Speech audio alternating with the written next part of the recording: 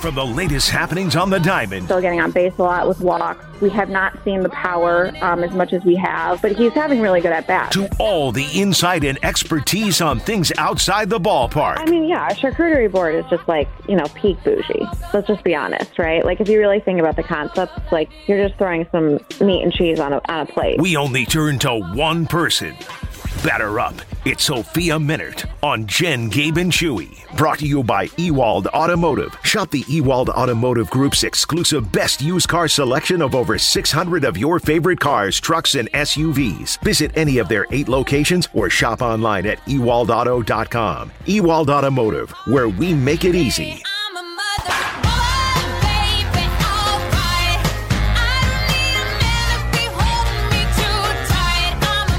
It has been a minute since I've gotten to chat with our friend Sophia Minnaert. I know you guys got to chat with her last week. Sophia, how's it going? Everything is good. How are you guys? We're good. We just talked to Rick Schlesinger about this deal that they're rolling out today, this no-cost ticket, $6, and you give us $6, we give you $6 essentially, which is a great deal to celebrate the milestone the Brewers have hit for attendance. Let's talk about the team on the field, though, for a moment, because 6 games back of the Cardinals right now. I rely on you for the vibe check, for the feel check. Like, well, how does it feel in that clubhouse right now? Is it getting a little tight as we approach the final month of the season here?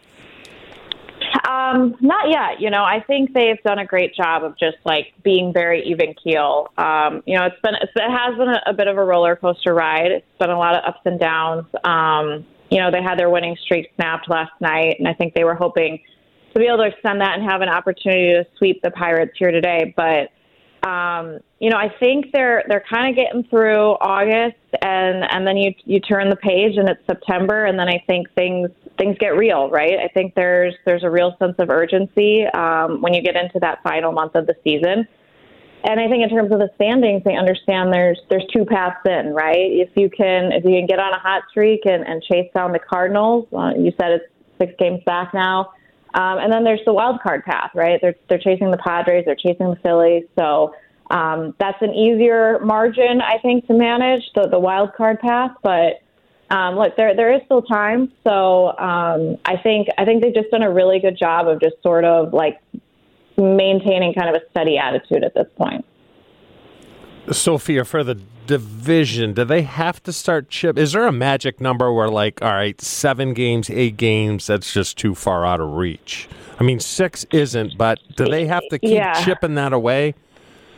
Yeah, they absolutely do have to keep chipping away. And, they still have 4 games left against St. Louis. It'll be, 2-2, a home and home. So there is still head-to-head matchups again where you can obviously make up the most ground. But, I mean, bottom line, they have to just start winning series, consecutive series.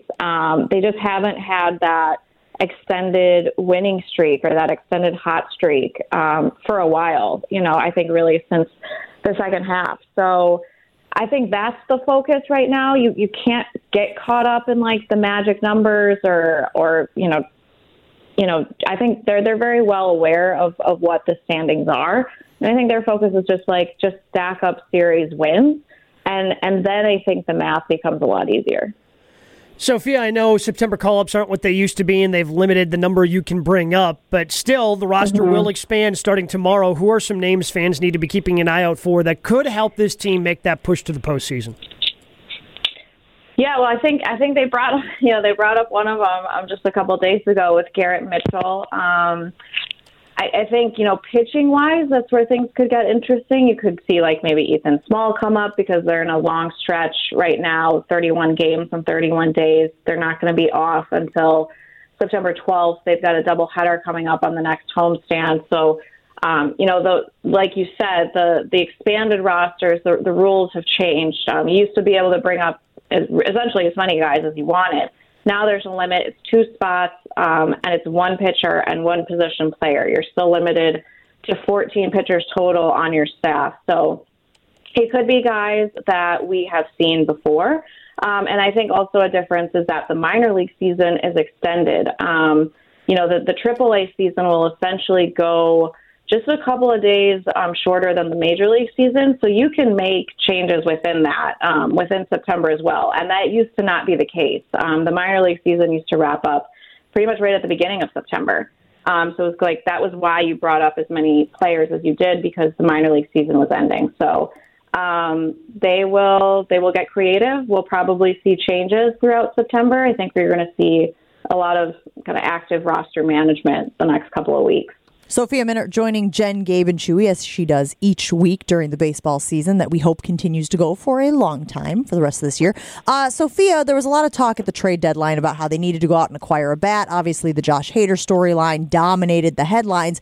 But this is going to sound overly simplistic, but could a guy like Garrett Mitchell be that like infusion of energy into the lineup where, I know I'm looking here, it looks like he went 0 for 2 last night, but like, could he be a guy that brings that spark, brings that additional offense that this team has been needing?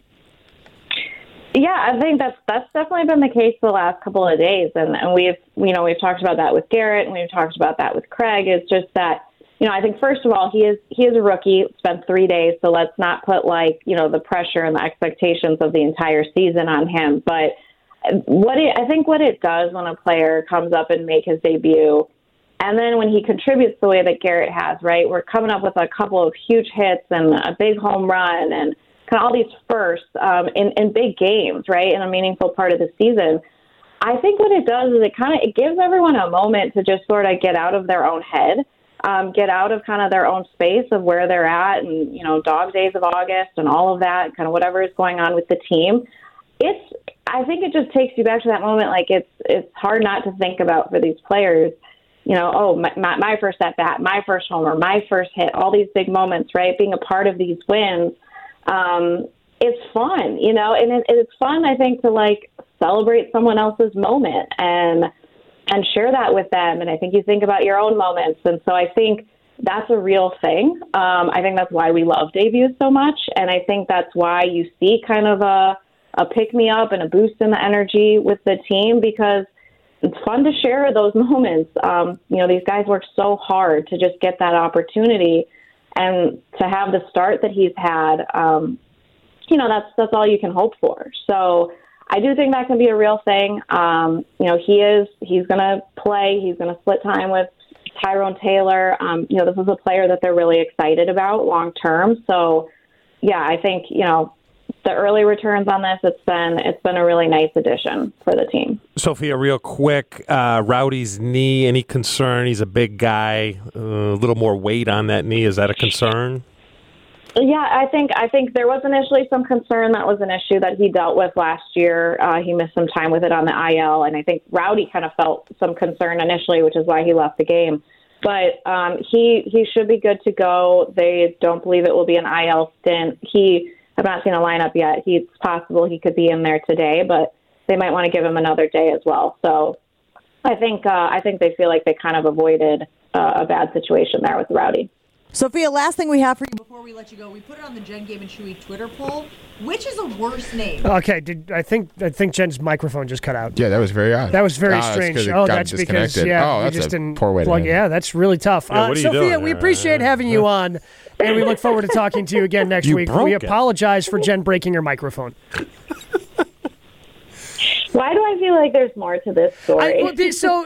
So she started trying to ask you a question, and we all I didn't hear her in my headphones, Sophia, and just the cord in the back of her microphone. Hello, fell am I out. Back? Am I back? Yeah, you're back. Too bad for you guys. Sophia, I was going to ask you which is a worse name, Judas or Lucifer? We put it on the Jen, Gabe, and Chewy Twitter poll today. Oh my god!